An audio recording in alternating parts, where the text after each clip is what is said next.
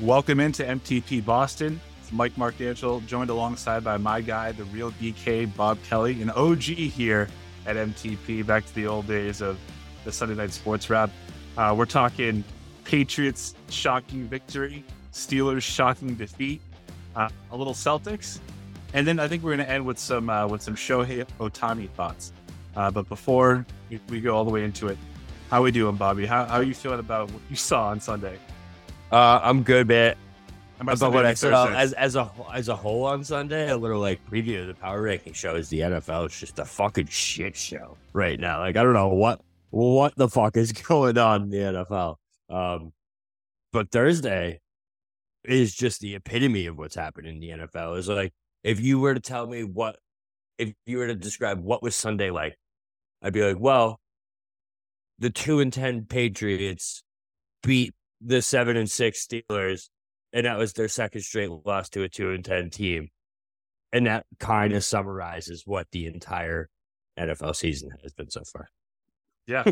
I mean, 100%. So let's get right into it. I mean, Thursday Night Football, we had the Patriots going into Pittsburgh. And, this game beforehand, Ray and I were talking last week.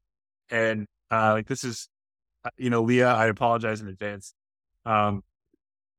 This is the first time in my, I would say like lifetime that I was watching before the game. I was like, you know what? I don't need the Patriots to beat the Steelers, but I think they're going to, because they always do for whatever reason. Now, we have Mike Tomlin's 3-10 career against Bill Belichick and the Patriots, including the playoffs. We had Bailey Zappi, who came out slinging. I mean, in that first half, he looked like a formidable quarterback against what most people, I guess, would say is, a pretty good Steeler defense. And they got up to a really early lead. So you're watching the first half, Bobby. I think the score is 21-3. What the fuck are you thinking? So like two things. It's very Steelers. So the first half isn't a difference from much of what we've seen so far from the Steelers so far this year. Like the first half, it's like famous on one of the podcasts I listened to that like betting the Steelers to lose the first half but win the game is one of the best value bets that you can make in the NFL right now, because it's just so it almost happens every week. However, you can't give up 21 goddamn points to an offense that hasn't scored a touchdown in 70 drives it was, right? A long time. A very long time. Very long time. The 21 points was the average of, or the total of what they had scored, like the previous 4 weeks? Yeah, well, I think 3 to 4 weeks. I think what's most important is this is the first game since I think the Dolphins game, which was week 2, where the Patriots scored touchdowns on back-to-back drives. Oh my God. That's so bad. Yeah. I got to give Zappy credit. Zappy, they look good. But I don't know, man. And you could feel it in the stadium too, because it was in Pittsburgh, where like the air was out of that goddamn stadium so fast. And, I think it did have a lot to do with what happened the week before, too, them losing to a 2-10. It was the Cardinals, I think, right? Yeah. The 2-10 Cardinals. And they just knew what was coming. But the Patriots did. I almost feel like Belichick is almost purposely taking at this point, because like that second half was just like the complete polar opposite. So I was going to say, like, do you think, before we get into the second half, though, why is it, or why do you think that the offense, with a full week of preparing as the number one quarterback, why did it look so different with Bailey? Because the eye test, right? Bailey isn't that much better than Mac. Like he isn't. He doesn't have this. His throwing power is the same. His accuracy isn't as good, but the offense looks better when he's quarterback. Why? Confidence. I'd say that's the number one reason I got. Mac Jones, we know he's more talented than what we saw. We saw him play better football than this. So obviously there's more to it than that. And I just think with Zappy, man, I mean, you saw it. Bill O'Brien, I feel like, has like kind of connection with Zappy a little bit. You saw like that post game hug, and then just the coldest handshake I've ever seen. Oh my God, with Belichick. It's just that's the point. I just think they have more confidence in him. I mean, I don't think Belichick gives a fuck. I really don't. I really don't think he cares. But I just think that's got to be it. Confidence, number one. You know what I mean? It's like, what other reason would there be? Because obviously he's not more talented than Mac Jones. Like, period. He's not. So, Right. But you see, like under in this game plan, they had to because Ramondre's up, but Zeke was the star of the show. 22 carries, 68 yards, with 7 catches for 72 yards and a touchdown. I mean, Juju Smith-Schuster again, yeah, that first catch for 37 yards, but he finished with 4 for 90. Like they looked like an actual offense, obviously in the first half. The second half, though, do you think that they were playing scared, or do you think that that was the coaches not wanting to necessarily win the game? it seems like they're tanking to me, man. I mean, yeah, I don't. But I mean, I mean, football, it's really hard to tank. So I guess they're not technically tanking. But yeah, I think they played not to lose the game. I don't think they definitely didn't keep the foot on the pedal. You know what I mean? It was a completely different offense in the second half than it was in the first. You didn't see throws down the field. You know, Juju Smith-Schuster, it's so weird to say the full name, Juju, wasn't running 20-yard outs in the second half at all. You know what I mean? Like that play that happened in the first half, the biggest play I've seen from the Patriots all goddamn year. Literally what wasn't being ran in the second half. It was just run, Zeke, dump out to Zeke. That's where most of those catches came from. So, yeah, I just think they definitely changed that whole offense completely. They let the Steelers right back in it, and they did have a couple of bad mistakes too. So it's so weird to me that the majority of the offense in that first half, which is obviously the majority of the offense in the entire fucking game, came from Bailey throwing what we would consider like 50-50 balls that Mac won't throw. He won't do it. Now, Mac only throws 100% one way. Either he knows that the receiver is going to catch it, or he knows that the defender is going to get both hands on it, and it's going to be a pick, right? But in that second half, we saw that I think Bailey only attempted 7 passes in the second half. I just find it hard to believe, though, Bobby, that a team in its first 12 games only won 2 of them is good enough to actually tank. Do you know what I mean? that's fair. That's fair. It feels tough. I think that this game was more about the Steelers, which I want to talk about, than the Patriots. As you said a couple of times, right? Back-to-back losses to then 2-10 teams.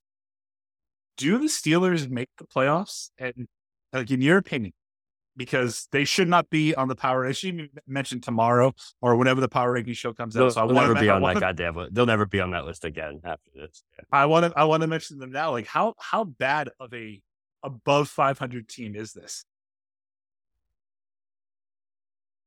It's the worst offense I've ever seen with a winning record by far, and it's literally not that close. You know what I mean? It's literally the worst offense I've ever seen on a winning team.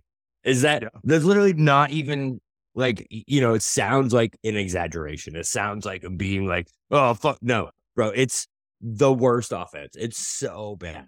It had glimpses here and there, but like consistently, it's the worst football ever. I don't really remember what the 2000 Ravens offense looked like because their defense was so elite. But do you think this is worse? Yeah, 100%. At least the Ravens had Jamal Lewis, and but I mean, it's not about the players, though, right? It's not about the players because the Steelers have threats. They have Najee Harris, Pickens. They have Pickens. They have Deontay Johnson. They have Pickett, who should have been a good quarterback, and turns out that he isn't. But Mitch Trubisky might be bad. He's really bad. Be the worst top 10 quarterback in the last 30 years. It's the Mitch Renaissance, as named in our fantasy football league, is the Dark Ages. There's no Renaissance. I lost bad. to the Dark Ages this week, so thanks for bringing that up. I really appreciate that. But because you are like, you're not a Patriots honk like I am, or an avid Patriots fan like I am, I want to ask you this question. So the Patriots are now 3-10. It kind of looked like the team still has some buy-in. Does this change your opinion on whether Bill Belichick is back next season? And I'm going to add a second part to that question. Do you think that Kraft will let him go, or is he going to hold out and try and get compensation for him? If Bill wants to leave, I think he's leaving. Is he technically he's still under contract, right? So he would have for next year. I think he'd get compensation for him. You have to. He's the greatest coach ever, man. You can't let him walk for nothing. Let's say he doesn't want to leave and Bob Kraft wants him out. Now you can fire him and pay him the $25 million next year to go coach somewhere else, or you can try and trade him for a compensation, like for a pick. But do you think Bill would want to do that to a team that he's going to give up assets to get him? Do you know what I mean? Like that's the situation that we're in now in New England. That's crazy. All the liability is on Kraft. If he wants Bill Belichick, he either has to pay him $25 million next year to go coach somewhere else, or hope Bill allows what do you think, a third, a fourth round? He's no longer worth a first. Do you really think he really wants to? So the word on the street is that he wants him out. Is that's what's happening? Bill's on the way out. Well, I don't know if you caught any of the Army-Navy game or like the build-up to it, but on College Game Day, he was on there, and McAfee, I don't know if he knew that there was a live microphone near him. He went up to Kraft and said, I have so much respect for you. I don't envy the position that you're in right now, and we all know what you have to do. What does he mean? I mean, obviously McAfee's trying to get the soundbite, but again, so you're the Patriots organization. It's now been 2 years. So last year, Bill decided that, offense doesn't fuck quarterbacks. They don't mean anything either. All we need is an elite defense. They go 8-9 last year with Matt Patricia and Joe Judge. And then we once talked about, if you want to learn how to kill a franchise in 2 years or less, like read about the Houston Texans after being up 17 points against the Chiefs in the playoffs. Mm-hmm. But if you want to wreck a first-round quarterback, just look back at what Bill Belichick did to Mac Jones. Not only the last 2 years, just this year. He benched him 4 times and trotted him out there. Yeah, it was pretty bad. I've never seen anything like what he did to him this year. Never seen anything like it. It's because you don't do that. You're going to wreck a quarterback by doing that. So yeah. Now you're Kraft. What do? Do you think he fundamentally thinks that the Patriots need to change and to get away from Bill? Or I guess the question I'm asking you, because I think I'm too in it, but from an outsider perspective, is there a chance that Bill can build this thing back up for the Patriots? Not with his current. Okay, that's a good way to frame it. Because I think if you're Kraft, you got to look around the NFL. Because this is what I've been saying, since like beginning of the season. It's like there's this era of coaches right now that seems like they're kind of getting phased out of the game. And unless you're going to adapt and bring in, minds that will actually evolve your offensive mindset, evolve your game plan, you got to change it. You know what I mean? That's how I look at it. If you're Kraft, you got to talk to Bill, see if Bill is willing to open up and consider other aspects of football. If he's rigid, he's like, no, Bill Belichick, this is how I fucking talk. Then, yeah, you gotta change it. You have to. Because this way is not going to win you a championship. You don't have the GOAT anymore. It's not going to work. It's just not.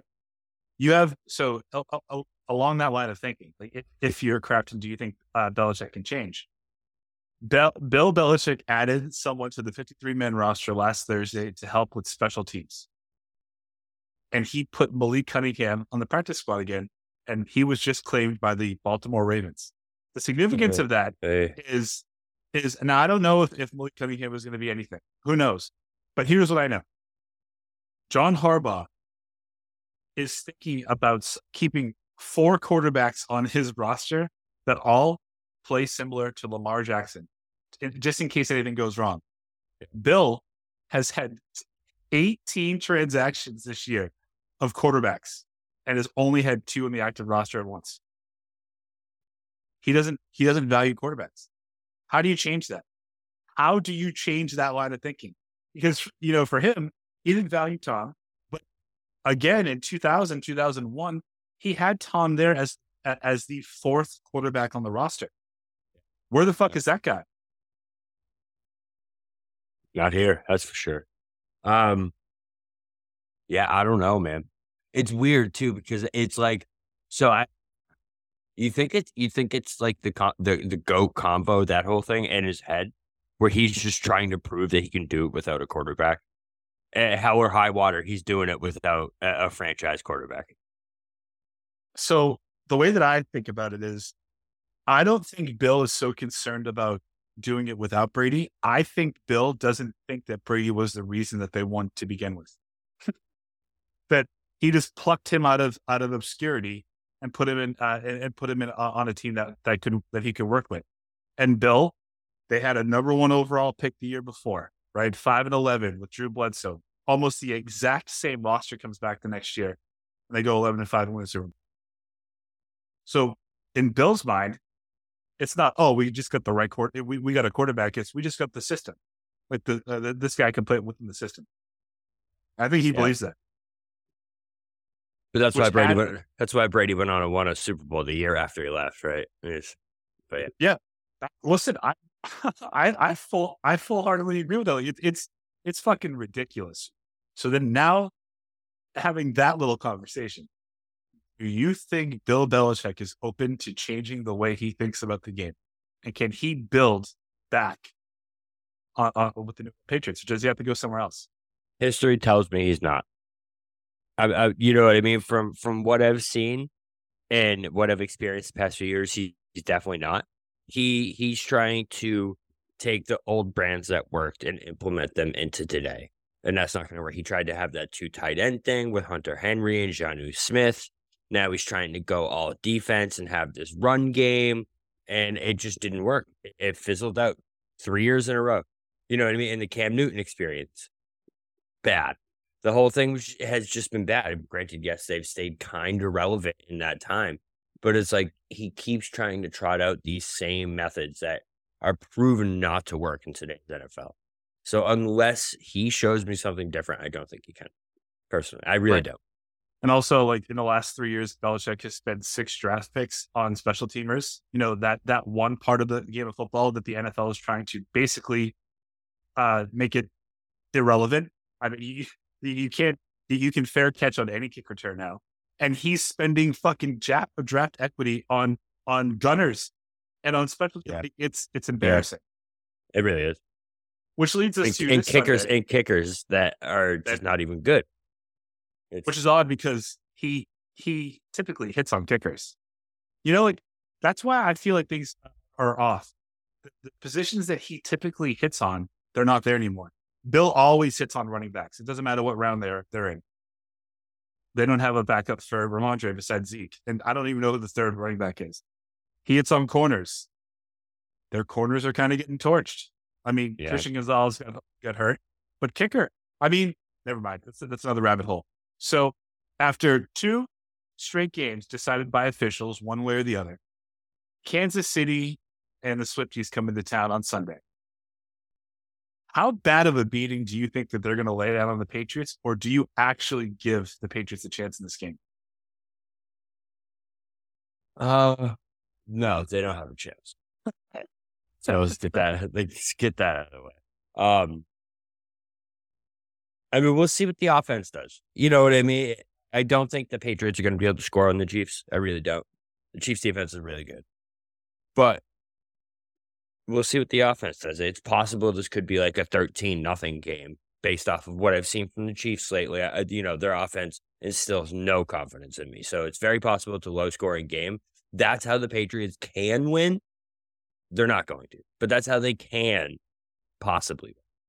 It should be noted that 3 Patriots wins this year have come against the defenses of the New York Jets, the Buffalo Bills, and the Pittsburgh Steelers.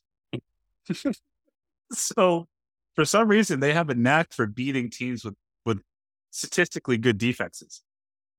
I agree with you.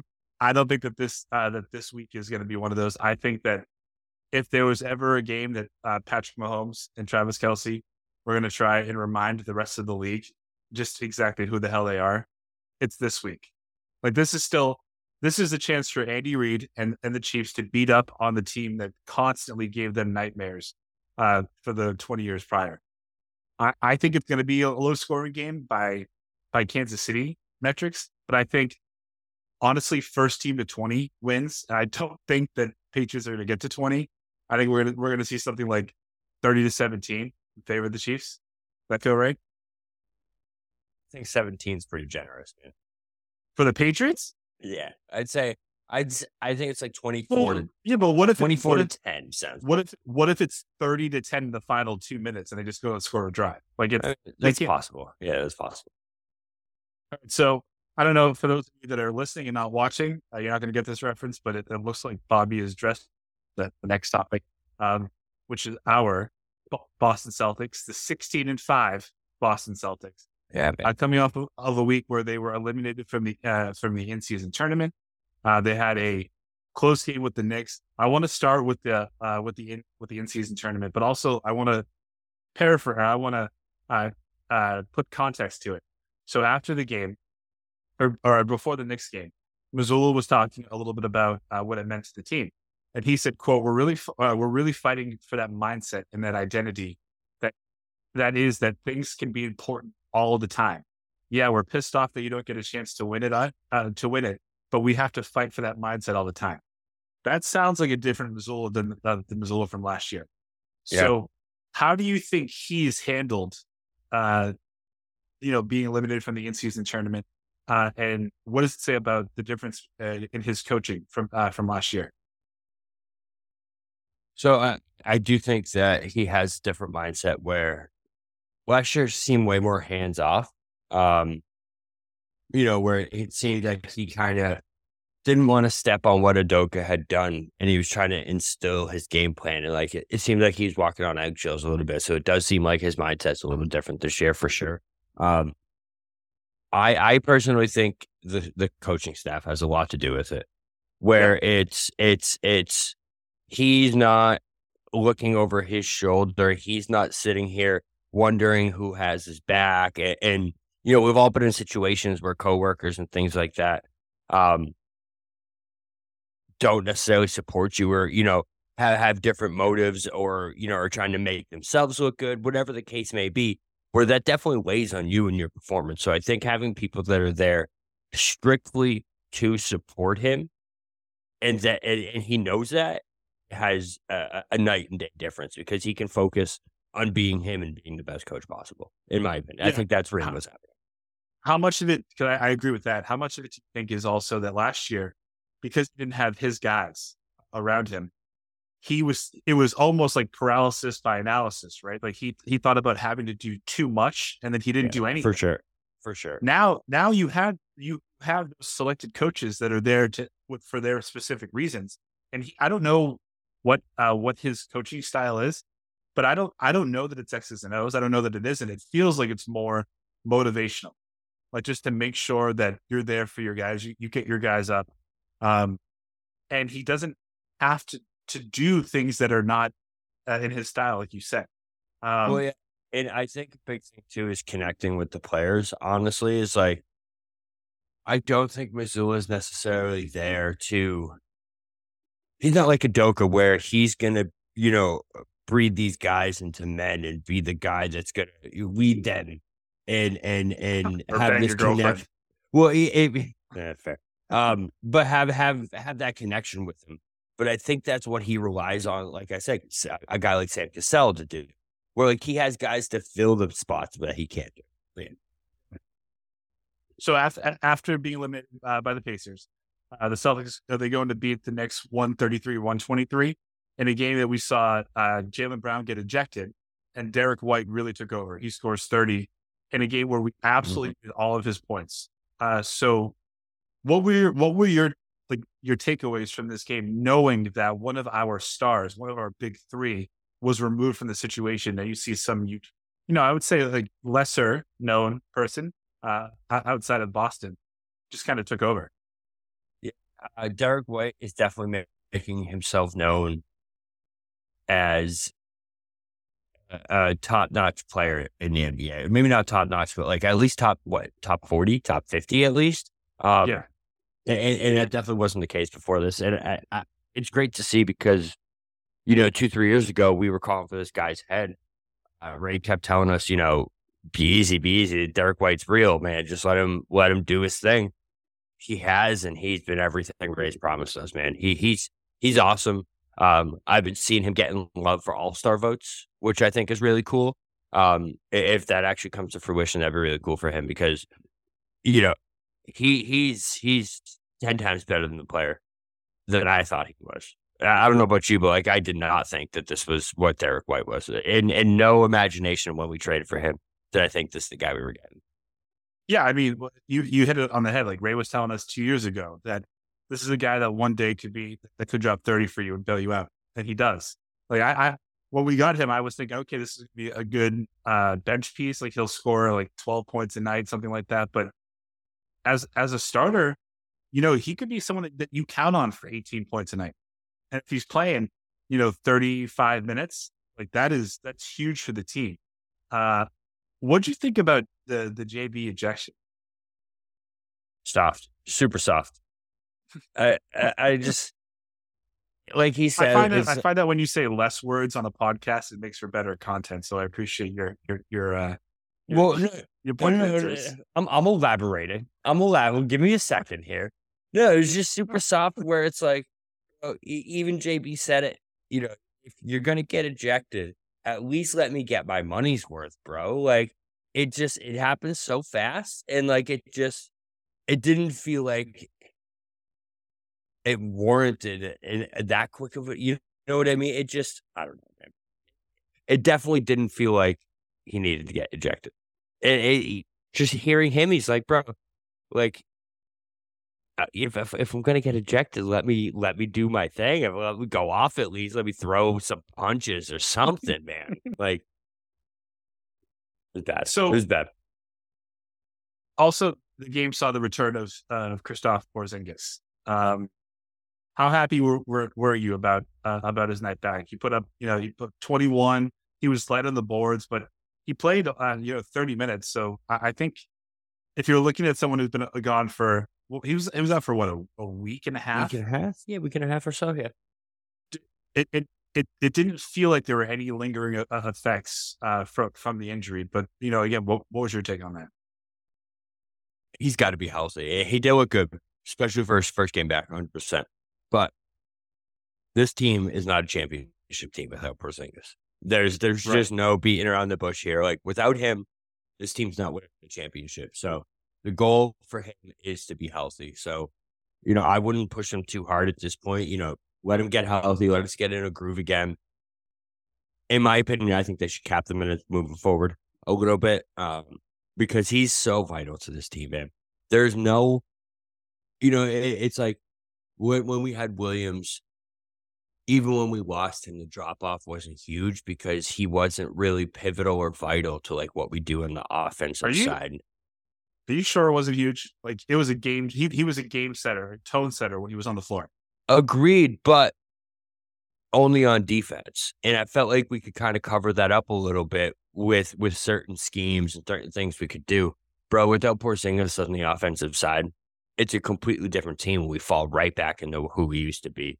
He needs to be there for the team as it's constituted to flow in any way whatsoever. So like he's so vital to this team moving forward. So you got to make sure he's healthy. He looked good though. He looked good. Keep him healthy.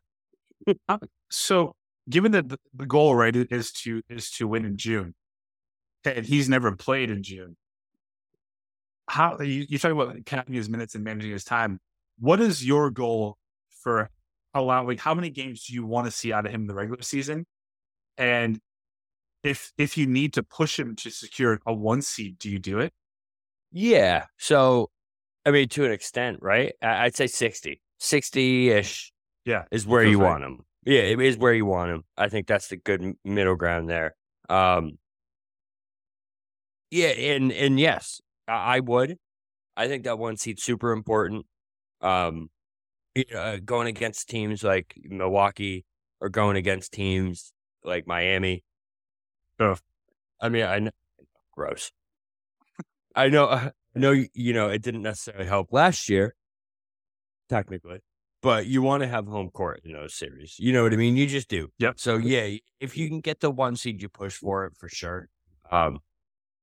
But anything beyond that, I wouldn't. You know what I mean? I don't think you fight for 2, 3 seed, anything like that. 1 seed's a whole different story, but um, he's just so important, man. He's so like, there's nothing you can do to fill that gap if he's gone. There's nothing. Your team's just done. Beyond the points with him offensively, is it the spacing that you think makes him Yes, so important? yes. It's the spacing, and it gives us an opportunity to reset everything with him on the floor, because that's always the biggest thing to me with the Celtics is like they get really stale and they have no ability to reset that, where it's like they just keep going back to it and they keep driving into lanes that aren't there and they keep, doing this shit over and over and over again. When you have a dude like Porzingis, man, it breaks all that up because, in between those ISOs is a dump into the post where all of a sudden all 5 eyes on the court, if you're on defense, have to have an eye on Kristaps Porzingis, which Right. lets other motion happen, it just opens up so much more when it comes to the staleness of the offense. So when you take that away, it just lets all those bad habits creep back in. This is why, like, within minutes of seeing this team, within game, maybe not minutes, that's pretty quick, but within games of seeing Porzingis, I was like, bro, this is what these guys needed. And it's like, yes, they can get redundant. They really can. We know they can. They get stale. We know that happens. When you add in a guy like that, it's not even like he's just a dominant big man guy, because he can beat guys down low, but he can Yep. also pop out and hit a jumper. So that's why it's like he's so pivotal to have guys that when you're passing the ball, everyone's got to look at him. And if you take your eyes off Jason Tatum for a fucking second, that's a problem for you. You know what I mean? That's a problem. So it just adds so much more to this team. So is there anyone out there, obviously not to the extent that KP can do it, but that you would try and add to the bench in case something happens to Porzingis, or for the games that we know that he's not going to be able to play all of them? Are there any other bench pieces that, in terms of big men or floor spacers out there that you want to see the Celtics go after this year? I mean, no one that's actually attainable, I don't think. Like, that would actually make a difference. I think the biggest piece that you got to make a move for is a backup guard. Really? I know I'm a Pritchard truther. All right, listen, I know. It's your rookie of the year right there. He doesn't get it done for me anymore. Why? He's just so hot and cold. When he's good, he's amazing. He's amazing. But he can be so absent on the defensive side of the ball sometimes. And He's like a pale Eddie House. Yeah, I mean, that's sure such a good better comparison defense. when you watch him. It's a very good comparison, actually. But I just think you need more.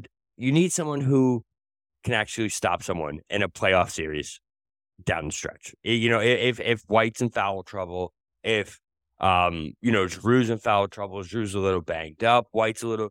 You need someone else who you can go out there and they're not just going to attack. Because, Jimmy Butler getting switched on the fucking Peyton Pritchard with 5 minutes left in the game 7 of the goddamn Eastern Conference Finals is not something I want to experience, man. It's just not. So, like, I would get someone who could make another stop for you, personally. Sounds like you have someone in mind. I honestly don't. I don't. I mean, I wish I did. It'd be better content if I did. Let me find someone. Yeah. We'll edit this out. Please, but while you're looking, can you please keep playing with your microphone? It just sounds great. I'm sorry, bro.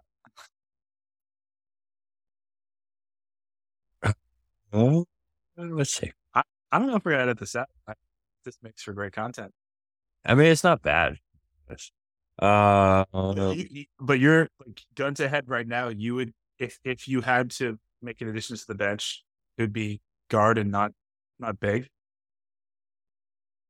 yeah, I like I can't think of his name right. Because Who's that means you think Al's gonna hold up. I do, man, and I just think when you have a guy like Porzingis, it lets Al be who Al is. And you see it where like he doesn't have to, put that extra effort on offense. He can save his knees for those big time clutch rebounds that we need him to get. He can save his knees for all that stuff. So it's like I just I I I think Porzingis adds so much more to what Al can bring to this team, man. And Yeah, that's why that's why like it keeps coming back. That's why he's so important because like exactly like that. Because without Porzingis, Al has to do more, and when Al has to do more, it takes away from all the good things that Al can do. That's why when Rob was out there, he was so big because Al could be Al Horford on defense and stop and beat and like do all that shit. If Porzingis is healthy, yes, Horford will hold it. sure. The thought would be is that you get some of the bench to supplement in case Porzingis isn't healthy, and then you don't have to trot out a 37-year-old Al Horford for 40 minutes tonight, right? But even knowing that, you still think guard is the way is the addition to make. So I got a couple names for you. So if it's big, I've heard Blake Griffin. I don't know if that's something that other people would like. I know Ray's mentioned Blake Griffin a few times, and that Yeah, obviously comes without a cost whatsoever. I think he'd be a good addition. We saw what he can do, in spot minutes here and there last year. So if he's open to having that role again, which I think he would be, he's not playing for anyone. So right. I think he'd be a good addition. The guard, though, if you can somehow work out a way, I don't know what it would take, man. If you can get a guy like Alex Caruso on this fucking roster, this team would be unstoppable. Unstoppable. That's the exact kind of guy I want. An Alex Caruso, where it's like, yes, he still brings just as much upside as what Peyton Pritchard brings offensively. Maybe even more. But so much more defensive upside. And you can put him on any guard in the NBA and he can stop him. That's the kind of guy I think that would take this team from like favorite to a runaway favorite to win the championship. I just can't believe how far Peyton has fallen in your mind, in your eyes. Like it doesn't make sense. You were all about him, and I would say offensively he's only gotten better, and defensively he's the same. I just don't think he does what this team needs. I'm just looking. Listen, I love Pritchard. And I hope he has a great career. I always get him in 2K. Like, he's still one of the first trades I make every time, no matter which team I get. Starting point guard, 6-man. Yeah, I love Pritchard. I just think we need something different. I don't think like I said, I'm not thinking regular season. I'm thinking when I get into the playoffs and the grind of game 5 against the fucking Bucks, where we're sitting here, our blood pressure's been 108. Or been 150, whatever the fuck high blood pressure is nowadays. Yeah, not 108. Yeah, it's definitely not 108. It's like I think it's like over 130 is high ish. So like I said, blood pressure's been like 150 for 2.5 weeks. And all of a sudden, fucking Jimmy Butler or Dame Lillard is getting switched on to Peyton Pritchard. And Peyton Pritchard has to go 1-on-1 with him. That's not what I'm looking for, man. It's not. And like, I'm nervous about it. I'm just nervous about it, because I can just see it going bad. I can see the text flowing in. Why the fuck do they keep switching on Pritchard? Can someone please fix this? Can we please fix this goddamn switch over and over and over and over? I can just see it. So just trying to be proactive and take care of that. Yeah, no, I hear you. So the Celtics have 5 games in the next 6 days. In the next 7 days. 2 against Cleveland tonight, obviously Thursday. 2 against Orlando Friday and Sunday, and then they get the Warriors They go to Golden State next Tuesday. How do they shake out of these next 5 games? What are you looking for here? Are they losing to Cleveland right now? Are they winning? Well, this is no longer evergreen, but yeah, as of right now, it's at halftime. It's 60-59, Cleveland. Now Well, they were down 22-4 in this game, and they came all the way back to bring it. I just think it goes to show how they were reacting to get knocked out of the in-season tournament. Where it's like they definitely were a little shell shocked. But if this is the team, you know what I mean? Seeing them rebound like that, I don't see any reason why they should have like any lingering effects from getting knocked out or having that letdown. So I don't see any reason why they would stop doing what they're doing, especially with Porzingis back. I'd say what? How many games? 6-1, 5-1 over that stretch. But losing to the Warriors. Yeah, so 4-1. I could see losing to the Warriors. At Really? the end of it, because that's a tough. I mean, that's tough at the end of that stretch. But I mean, the Warriors this year, so they're 10-12, right? And last year they didn't lose at home and they couldn't win on the road. They're not great at home this year, and they're obviously not good on the road. So out of all the teams, why do you think that it's going to be the Warriors and let's just say like not the Magic that they had twice? The Magic are always a thorn on our side. Always. It's always Cleveland. And it's always the Magic. Always. Every season. Doesn't matter. I understand why it was the Magic before they were like, because the Magic are actually halfway decent this year. They're not bad. But even before that, they're like third in the league. They're 16-7. Yeah. Banchero, man. Banchero's the truth. That guy is something. And Franz. Hold on. That's blasphemous. I love Franz. Franz Wagner is awesome. Well, he's not the truth. Yeah, you're right. My bad. That is blasphemy. But no, at the end of that stretch, man. So if they can get through that Magic stretch, right? They're both at home. So that's one of those weird things where you get a home and home with them for some reason. 2 straight home and homes. Yeah, it's really weird. I've never seen that before where they just go bad. They're like, yeah, but we'll keep them there. Keep them there. 4 home games against 2 teams. No big deal. Yeah, it's fine.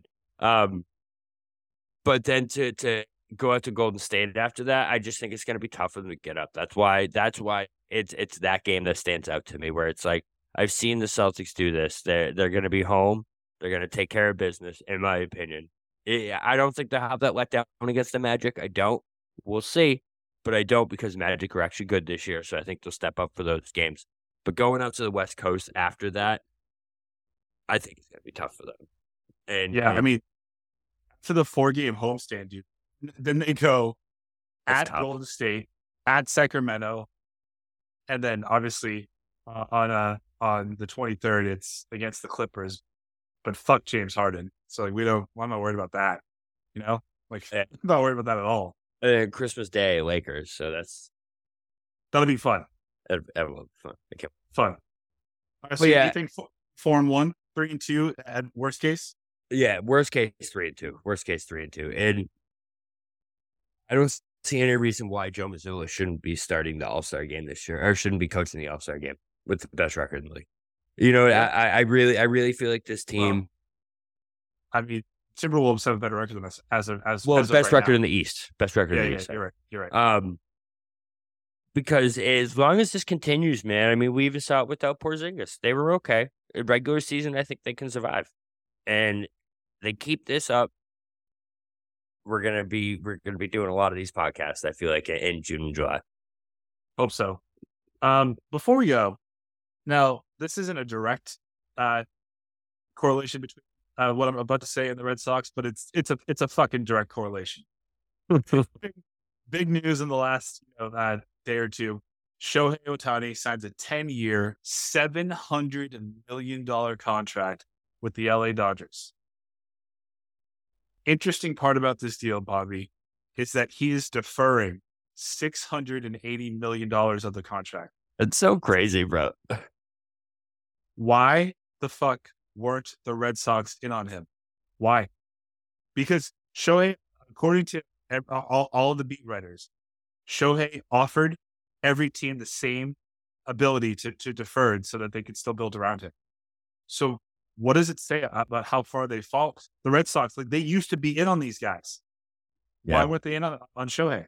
It's so different now, man. And even like seeing the Yankees make the trade for Soto, and like that used to be stuff that the Red Sox would react to with some kind of move or something, man. Something. Well, we did this Just year. not. We then traded them Verdugo.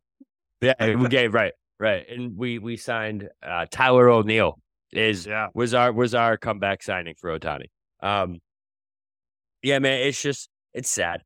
It really is, because you're right. Where when it comes to a guy like that, like the Red Sox used to at least be one of the guys that you'd hear about later. Like, whoa, the Red Sox came up a bit short on this one. They offered $680 million and not the full $700 million, or they didn't want to go the one. Bro, we're out. We're like, the Red Sox could be interested. Next day, Red Sox no longer interested in Ohtani. Will not be in on the bidding. And you're like, what the fuck just happened? Like I could understand they were like, this is gonna be all guaranteed like every year, because baseball contracts are guaranteed. But if he walks up to you and says, listen, I'm gonna defer 97% of this contract until after it runs out. Why the fuck wouldn't you do? This isn't just your run of the mill guy. This is a generational, once in a generation talent. A guy that can give you 13 wins a season and hit 50 bombs in a season. Like he is Babe Ruth. And they backed away from him. It's Henry, What the man. fuck? When it comes down to it, it's John Henry. You know what I mean? That's because it's not like there's a salary cap. Like there's literally no other explanation except that he doesn't want to spend the money to be a winner anymore. He wants to find a different way to win. And, he's always been like that Moneyball kind of guy. Like he's always had that mindset. But like, I just think lately, it's just, I feel like he's at a point where he wants to put the most cost-effective, manageable team possible. You know what I mean? He's not trying to build a contender anymore. He's trying to put a product on the field that is good enough that people will still show up, in my opinion. Because to be out that early is unacceptable. To be this big market and be the first, bro, we were the first fucking team out.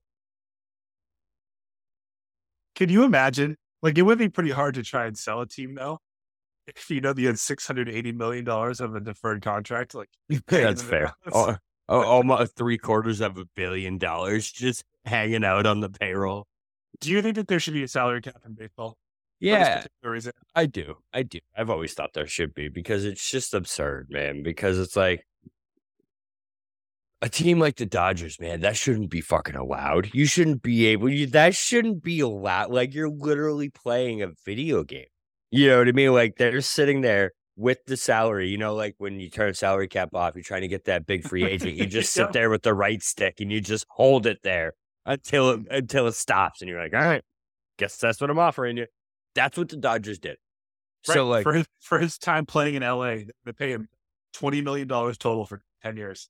It's actually that's really smart too, because wherever he moves, when he gets that money, it'll be taxed as part of the income of wherever he lives. So, like, it won't be California state tax. So it's really smart too.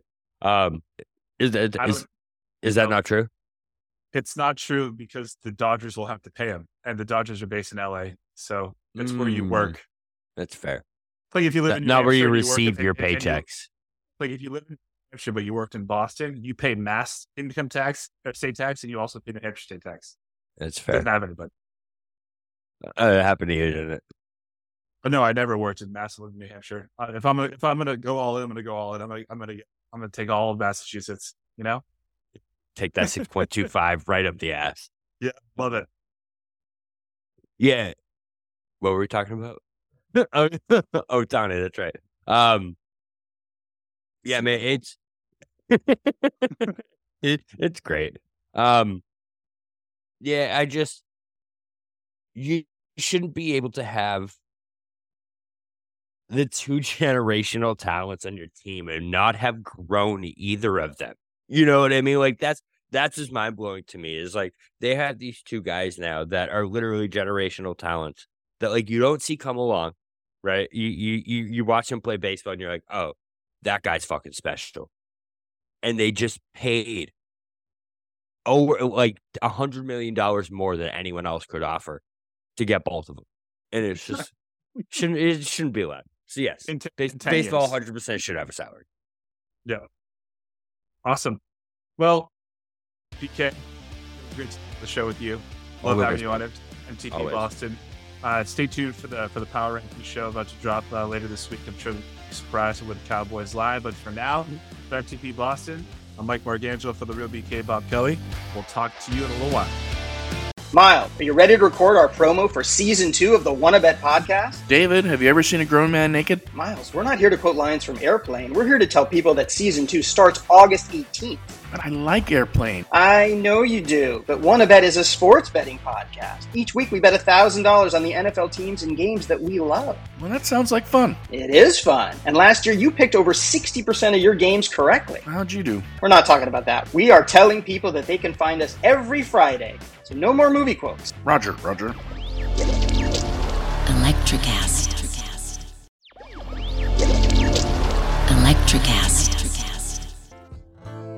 Welcome to Tuning Into Sound Wellbeing, where we harmonise your mind, body and soul. I'm Amanda, your sound therapy expert. And I'm Stephen, the curious explorer uncovering the mysteries of sound. Together we explore vibrations, frequencies and the power of sound therapy and tuning forks. Discover ancient wisdom, reduce stress and tune into a healthier life. Subscribe to Tuning Into Sound Wellbeing today. Electricast.